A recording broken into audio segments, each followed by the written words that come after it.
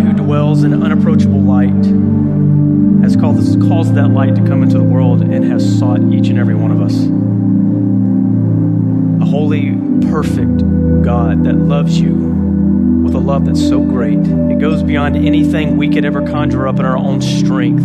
But that love has shone in our hearts that God would willingly extend mercy and grace to a people that has intentionally left him and chase us and pursue us and tackle us and make us say uncle, make us surrender so we could see I love you and I'm chasing you and I'm holy and I'm perfect and I'm the protector and I'm the guide, I'm the comforter, I'm the one who has peace and I'm bringing it to you and I'm giving it to you. This is the one who we worship and who we serve. And he is worthy of these songs and this praise. Let's go together and pray to this wonderful Father.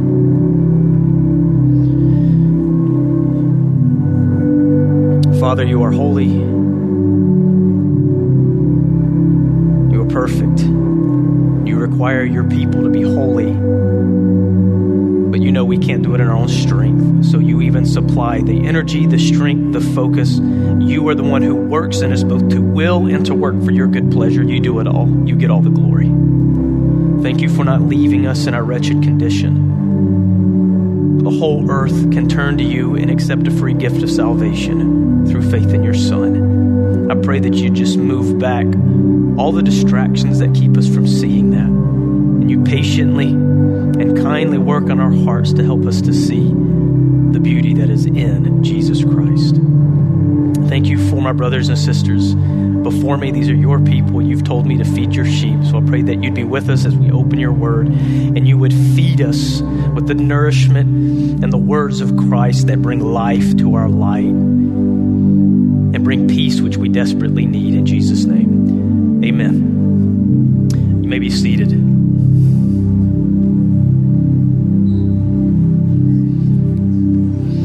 It is Summit Kids, and so at this time, we are going to give a round of applause to our kids as they exit to go learn their own lesson. We love seeing them in here with us and worshiping with us. You guys have a great, great time. We love you.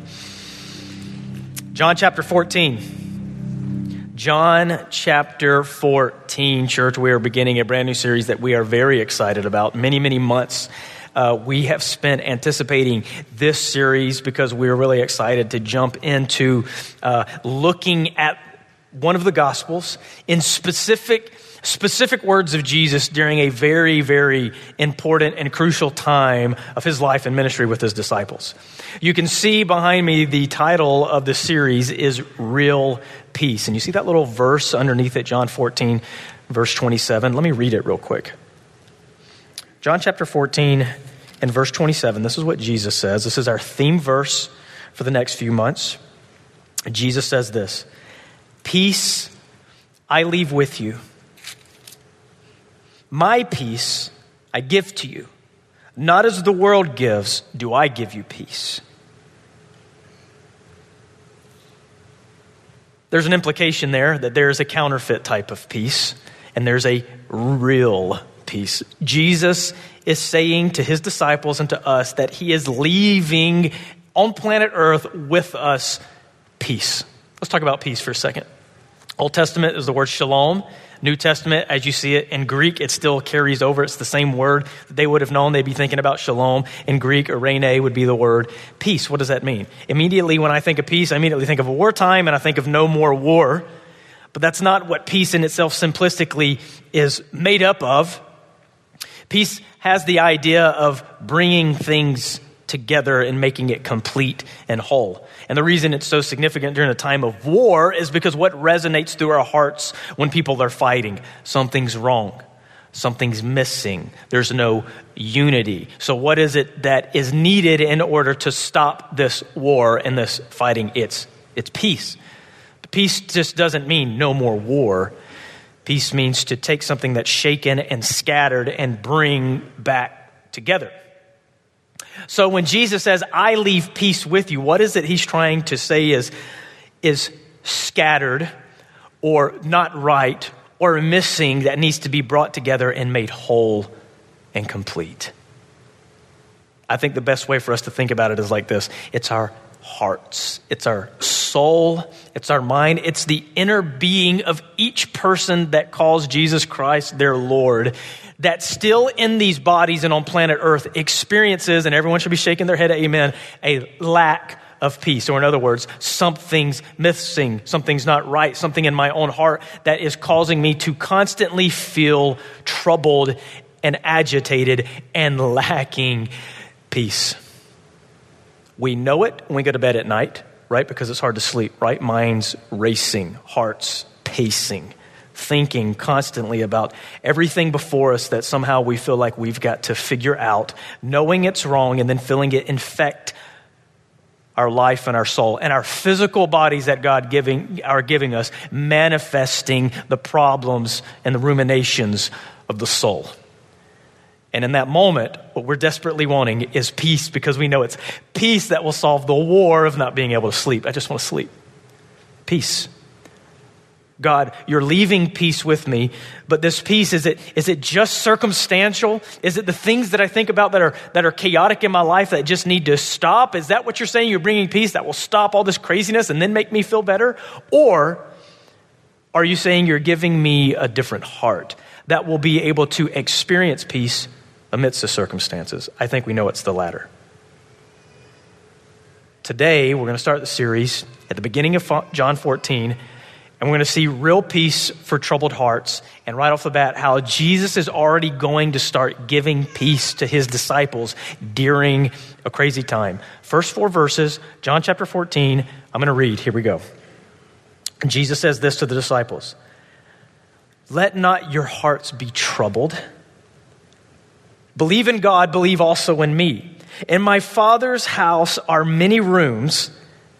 If it were not so, would I have told you that I go to prepare a place for you? And if I go and prepare a place for you, I will come again and take you to myself, that where I am, you may be also, and you know the way to where I am going." Simply read the text. But when you read just these 4 verses, if it's anything like me, I immediately think, okay, what is going on here where Jesus feels necessary to tell his disciples this? So here's what we're going to do together. Here's how this sermon's going to work today. We are going to take a time machine. We're going to try our best to get right there with the disciples and understand what's going on. And then towards the end, I'm going to bring it back home and see how this infects our lives and how this should impact and infect our lives, how these truths are coming to us. But we need to spend some time putting ourselves in the disciples' shoes. Okay, can we do that? We ready to do it? Here we go. So let's figure out and see what's going on here. I'm going to put a little list on the screen to give us some context of what is going on that's leading Jesus to try to comfort their hearts, still their agitating hearts, give them peace in a moment that's causing them trouble. What's going on? Chapter 13, what's going on in chapter 13 before he gets to 14? It's the night before Jesus' death.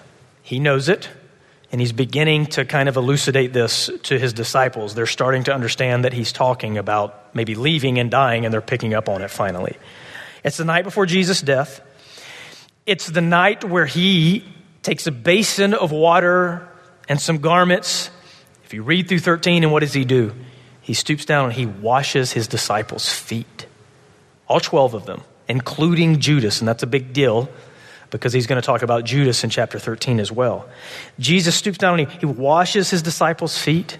He says, I'm doing this for you. I'm your master. You follow me and you do as your master does. And look what your master's doing. Your master, your God, is not a dictator who throws lightning bolts at people. He's a God who stoops down and he washes dirty feet. This is your master. My servants do the same.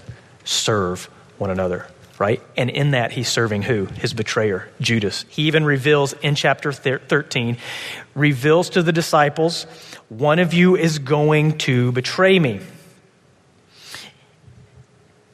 Then he tells them that he is leaving, and they won't be able to follow him. Are you with me so far? Are you there sitting at the table with Jesus? You one of the disciples? Like, what is going on here? You spent 3 years with this man. He's going to conquer your enemies. Things are going to be great. And he's going to make life the way it should be. And in this moment, he seems to be delivering news to me that's causing me to feel something's wrong here. This mighty king and warrior is stooping down to wash my dirty feet. It's not the king that I was expecting, but there's something. One of us is going to betray us, and then he just tells me he's going to leave. He's going to leave us. I mean, he's right here with us. The one we want. He's with us, and he's leaving us. And he says we can't follow him. Is he saying he's going to die? Maybe he's saying he's going to die, which then reveals at the end of 13 what happens. That's when Peter gets up and he says, Lord, look, come on, listen. We're not going to let anything bad. I'm not going to let anything bad happen to you. I'm going to make sure this doesn't happen. And then what does Jesus reveal? He says, Peter, I tell you that before the rooster crows 3 times, you have denied me 3 times. Recap with me. Within 1 chapter, Jesus has revealed, one of you is going to betray me. I'm going to leave you. You won't be able to follow me. And Peter, your word is not good. You think you will, but let me tell you what's going to happen. You're going to deny me. A couple questions. I'll put them on the screen. A couple questions. How do you think the disciples are feeling after hearing all of this? You're right there with them. How would you feel being one of them, hearing your master say these things? Would trouble begin filling your heart? Absolutely. Jesus knows it. Jesus knows that trouble and agitation and a worry and an anxiety is filling his children's heart. Now, put yourself in Jesus' shoes. What would you tell your children to comfort them in this time? We may not be able to relate to this circumstance. We don't know how to relate. We're not the Messiah. That's not an everyday experience, but let's relate to something maybe that we could put ourselves in and feel the weight of it. Imagine being lost in the forest with your children. Say, if you don't have children, imagine you do. They're yours. They're your responsibility. You love them. They're weak. They're small. They're babes. They're not able to take care of themselves to a sense. And somewhere in the middle of the very cold and dark wilderness, you know it's necessary for you to leave them alone. Leave them alone there. As a parent, what are you going to tell them in those moments, right before you leave them and you know it's going to be terrifying? What are you going to tell them to comfort their heart? So this is a pretty important section of Scripture. This is that John is writing and he's giving it to the churches so he would know exactly what the Savior, what Jesus said the night before he died, what was so important, the last words of Jesus, what was so important to give to his 12 disciples and all of his disciples throughout the rest of time. So we're putting ourselves in the disciples' shoes. We need to understand the context. Let's see what he's saying to comfort them in this moment, and then let's bring it home. You ready? So let's read it again. Knowing this, John 14, verse 1, here's what Jesus says to his disciples. After all of this, let not your hearts be troubled. Believe in God. Believe also in me. In my Father's house are many rooms. If it were not so, would I have told you that I go to prepare a place for you? And if I go to prepare a place for you, I will come again and take you to myself, that where I am, you may be also. And you know the way to where I am going. I'm just going to leave the scripture up on the screen for a little bit as we explain this passage. Jesus tells them right off the bat, don't let your hearts be troubled. You know what he's not saying here? He's saying, don't let it get to the place where it's troubled. He's seeing that their hearts already are troubled, and he's telling them, don't let them be troubled, and he's going to give them reasons why they shouldn't be troubled. Now, I want to show you something very interesting. This word for troubled, agitate, to stir up, right? We know what that feels like inside, right? To be anxious, to be worried about something. Same word, the chapter before, chapter 13. Look back at verse 21 in chapter 13, real quick.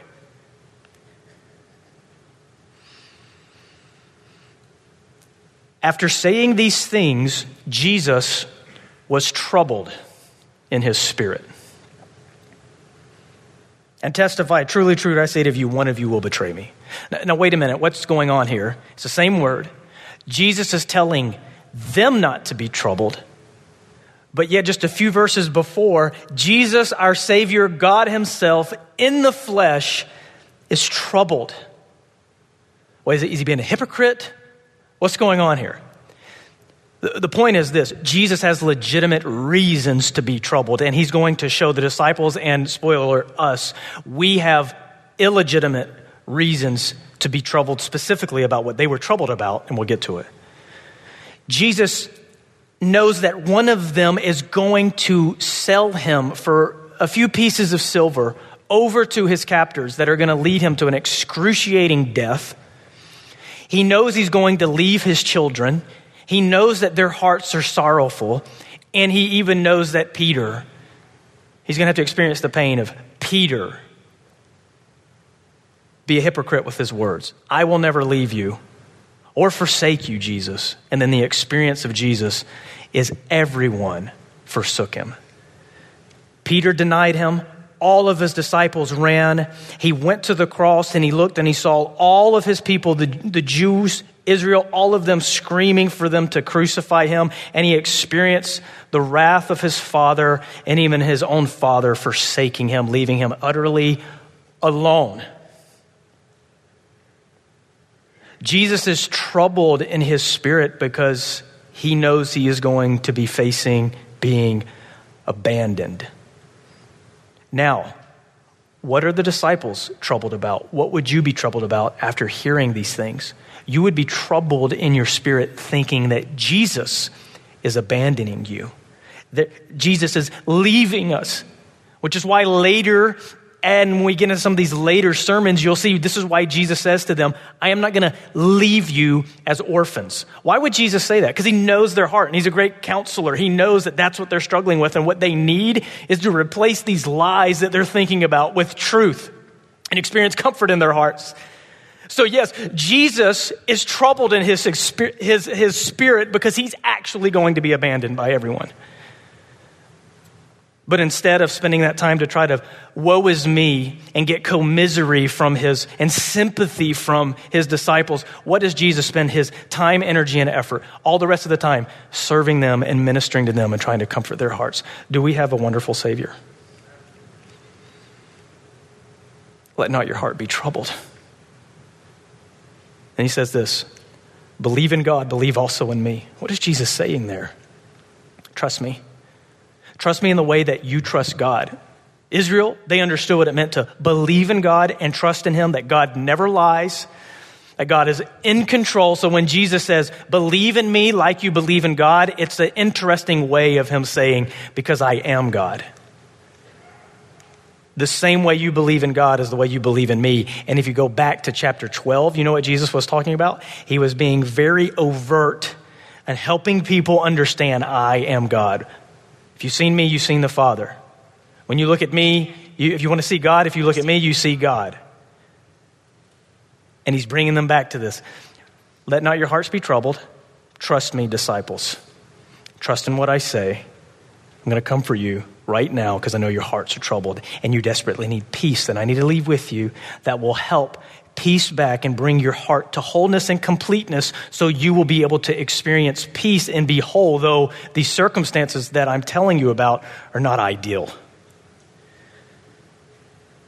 So then he says this, in my Father's house are many rooms. Why is this so significant? Why is Jesus out of the blue? Why do you think be comforting his disciples with this truth? Right? Because they're going to, I imagine he thinks that they believe he's leaving them and abandoning them, leaving them as orphans. He knows what they're going to experience. He knows what Peter's going to experience when the last statement that Peter ever made for his Savior was a denial and experienced 3 days of utterly weeping and feeling miserable and depressed.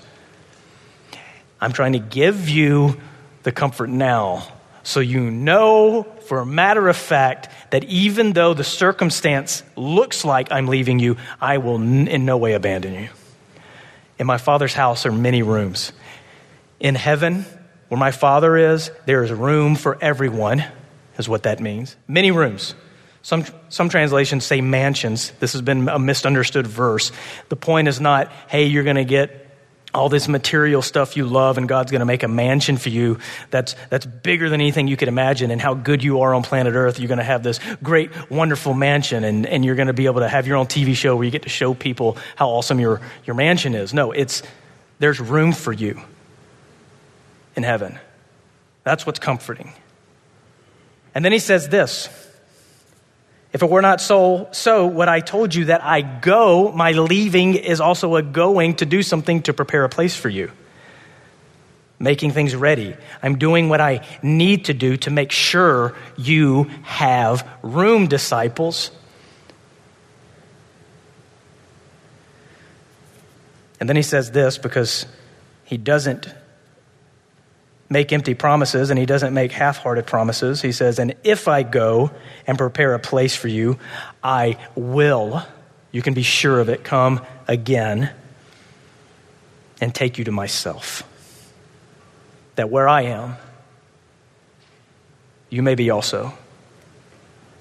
And you know the way to where I'm going. What is Jesus talking about? He wants to expel and destroy any thought in his disciples' minds that he's leaving and abandoning them and going to leave them alone in the wilderness. I mean, could you imagine being in the forest with a son or a daughter, knowing how scary it's going to be for them to face the nights in the wilderness and everything without you there by their side, but you know, they may not know it, but you know you have to go away in order to save them. Right? Man, it's such a pull that's going on. No wonder Jesus ends up sweating drops of blood as he prayed, thinking about all of this. If anyone has the right to be agitated and troubled in their spirit because of actually facing hard things, it's Jesus. And Jesus comes to those who are troubled and he says, don't be troubled, because you don't have any reason to be. Let me replace the lies in your mind right now that are swirling, taking you down that pit. And we replace it with comforting truth and leave you with peace. Okay. Let's bring it home. Now we know the context. Now we know what the disciples are going through. Bring this home. What does this mean for you and me here today, 2,000 years later? I want to give you 5 things. And it's not just like 5 rosy things that you just write down and that's cool. I'm thinking like, man, eat, sleep, and breathe these. You put these in your pockets, because if one thing I know is true that every single one of God's children can raise their hand and testify to, is the moments and the reoccurring moments of life where we spiral out of control thinking God's done with us. He's given up on me. He's abandoned me. And those invading lies that make me think that I'm unworthy and God loves everyone else but me. Anyone ever been there? Anyone ever experienced, their shortcomings time and time again, and that leads you into thinking God's abandoned you and done with you? You've experienced hardship around you, whether in your health, whether in your job, whether in your relationships. Life is crushing in on you. You're experiencing the wilderness and you feel utterly alone. And your thoughts are more tending towards God has left me and has abandoned me and he's done with me. Anybody else ever feel that way? Okay, 5 things from this passage, quotes that you put in your pocket. And when you begin to feel that way, you remind yourself of these truths from Scripture. 5 things to remind yourself when you start to feel that God has abandoned you. So let's bring it home. First thing to remind yourself you start to feel abandoned is this: Jesus doesn't want me letting my heart go there. Start feeling abandoned. Jesus is saying, let not your hearts be troubled. In other words, stop even entertaining that. It's so untrue that I don't even want you even letting your heart go there. Disciples, let not your hearts be troubled, verse 1. Don't be, because there's no reason to be. And that moment you start feeling that spiral, it is up to you whether or not you take the truth of God and you rest in it and you hold it and you let it hold you. Or are you going to take that nasty, ugly lie from the enemy and snuggle up to it and feel the cheap comfort of self-pity in that moment as you sit there and reflect on how worthless you are and how God's probably done with you as everyone else, but not me? Jesus is saying, let not your hearts be troubled. Jesus wants me doesn't even want me letting my heart go there, okay? Permission from Jesus to not let your heart go there. You don't get a star, you don't get a cookie, and you don't have some sense of humility when you sit there and self-deprecate yourself with lies. When Jesus gave up his life, and God gave up his only son so you wouldn't even have to experience that. He experienced that loneliness and that abandonment so you wouldn't. Jesus doesn't even want me letting my heart go there. Okay, second thing is this. Jesus wants me to trust him, not my feelings. Hey, let not your hearts be troubled. Believe in God, believe also in me. Trust me. Trust me versus what? Versus anything else outside of me that would lead you down this path of lies. And in most cases, what we experience today is our feelings. I feel lost. I feel like God doesn't love me. I feel in my emotions and in my thoughts that God's done with me. Ergo, this must be true. So I conclude he doesn't. Lies. Broken bodies that are going to deceive you all the time because the heart's deceitful, and the enemy wants nothing more than for you to put faith in what your heart's telling you. And for the child of God, far too often the heart is telling you that you're worthless, that God's given up on you, he's abandoned you, and you need to rest in that way because you feel that way. This is why God makes such a powerful effort towards what we believe, because what we actually believe is important. I don't mean what we attest to know that the right answer to the test is. And I think sometimes we confuse belief in God with I know the right answer. No, when you're tested in the moments of life, you find out what you really believe. And so let me put up two people on stage here. You have one person here who actually believes God has abandoned them and hates them and is done with them and they're worthless. And he has left them as an orphan. And you have someone over here who goes, man, I don't care what's going on in my life. I know God loves me because he promised me he loves me. He's going to love me to the end, and his grace is greater than my sin. You tell me, is there going to be a difference in those people's life? Is there going to be a difference in peace? Who's going to seem more agitated and troubled? Who's going to seem more miserable? And it's not because of the circumstances. It's because of what's going on in the heart. God is bringing peace to our hearts. He's trying to mend our hearts with the truth. So no matter what we go through, because we will, and he promises we will struggle, we'll have trouble, we'll have plenty of reasons to be agitated. But he's saying, I'm leaving you with my type of peace, not the world's type of peace that tries to help you cope with temporary material things. But eternal truths that will impact and scream forth through every circumstance to keep you devoted to me and keep you resting in my promises. All right? What's the difference? Belief. Believe in God. Not just a test to my existence, but actually believe that what I say and who I am is true. And Jesus says, believe in me, I'm God. So you can trust my words. That's why he says that before he starts to give them the reasons to not be troubled. Believe me, trust me, right? So 5 things to remind yourself. Jesus doesn't even want me to let my heart go there. Jesus wants me to trust him, not my feelings. What's the third thing? Jesus gives me his word that I have a place in heaven. He gives me his word that I have a place in heaven. He says this, in my Father's house are many rooms. There's room for you. It's not like I've shut a door off for you. If it were not so, if this were not the case, Jesus is saying, he said it to disciples, now he's saying it to you. Child of God, brother, sister, if this were not the case about you, then why else is Jesus not here right now in heaven preparing a place for you? If this were not so, would I have told you that I go to prepare a place for you? Jesus gives me his word. Very interesting, because what happened just before this? Peter gave Jesus his word that he would not abandon him. And I imagine Jesus with tears welling up in his eyes and says, Peter, yes, you will. And I have to experience that. But guess what? You will never experience that from me. You may leave me, but I will never leave you. How many of us have spent far too long, far many nights of our life, resting and believing the lie that God has given up on me. When he goes through great lengths to say, I experienced the abandonment so you wouldn't have to. I give you my word. I will never do that to you. Our word means very little.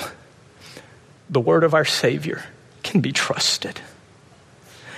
And so when you go through that moment again of life where you've done that thing for the 50 billionth time and you've experienced the sin where you willfully did it and you know you shouldn't do it, or you said that thing or you thought that thing, and the enemy starts to creep in and starts to accuse you and starts to say you're not worthy to be before God, and you start to feel those moments of that spiraling out of control that God's done with me, I'm not worthy. Jesus is there saying, stop.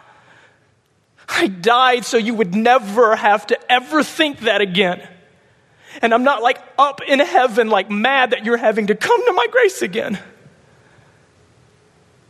It's like the waves of the seashore that's washing over you every single morning. You don't even know it.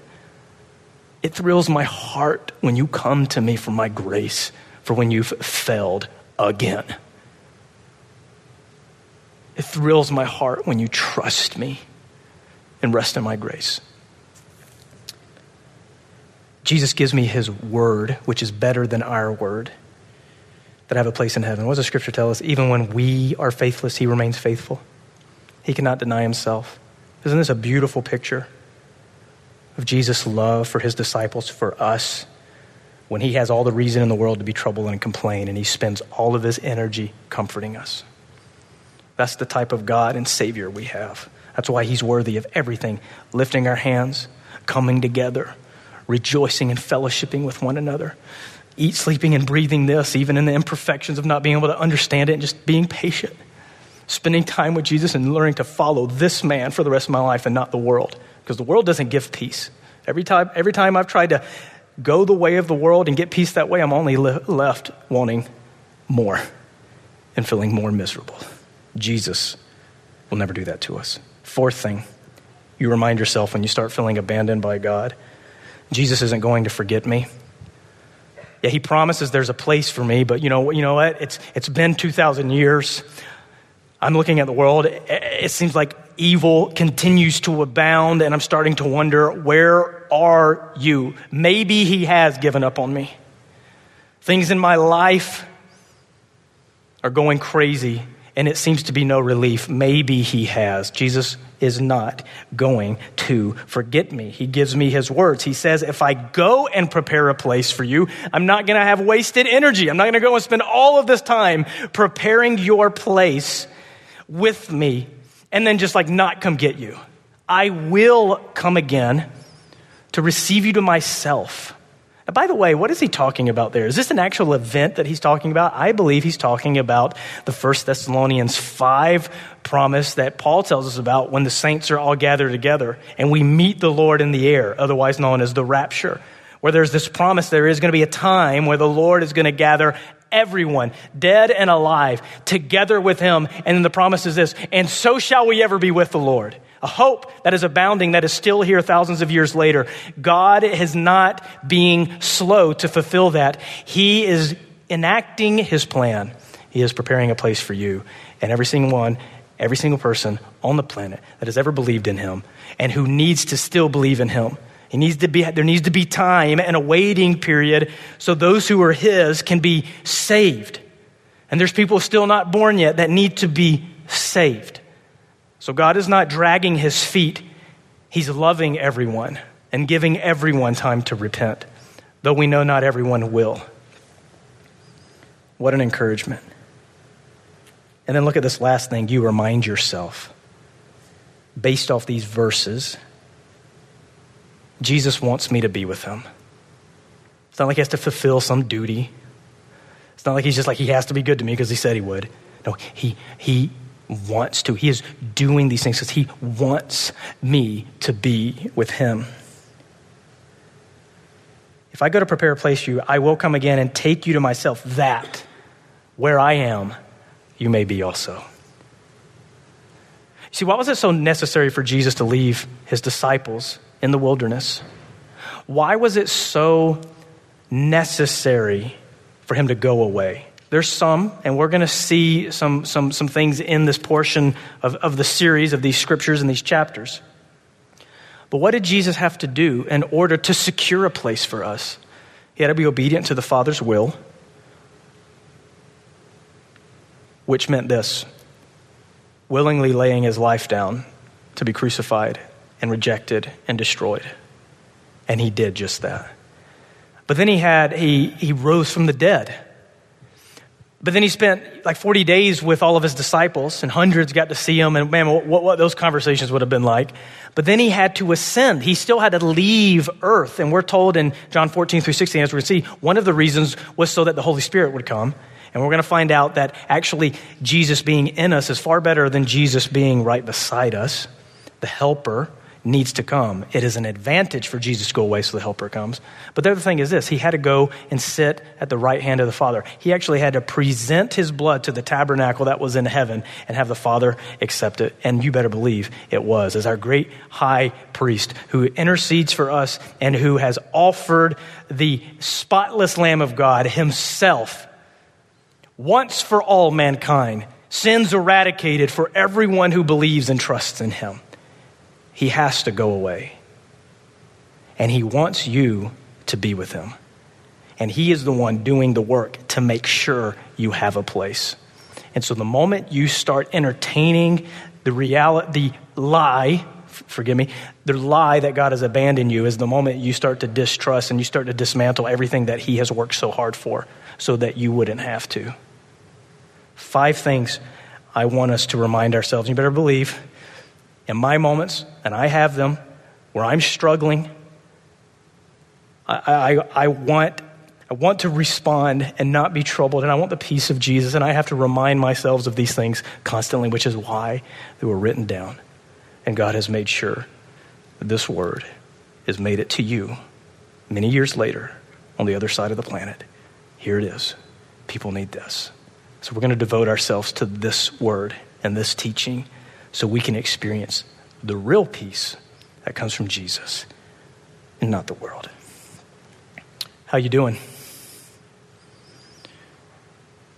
We talk about real peace. Does that feel like something that you're like, man, I don't even know what that's like?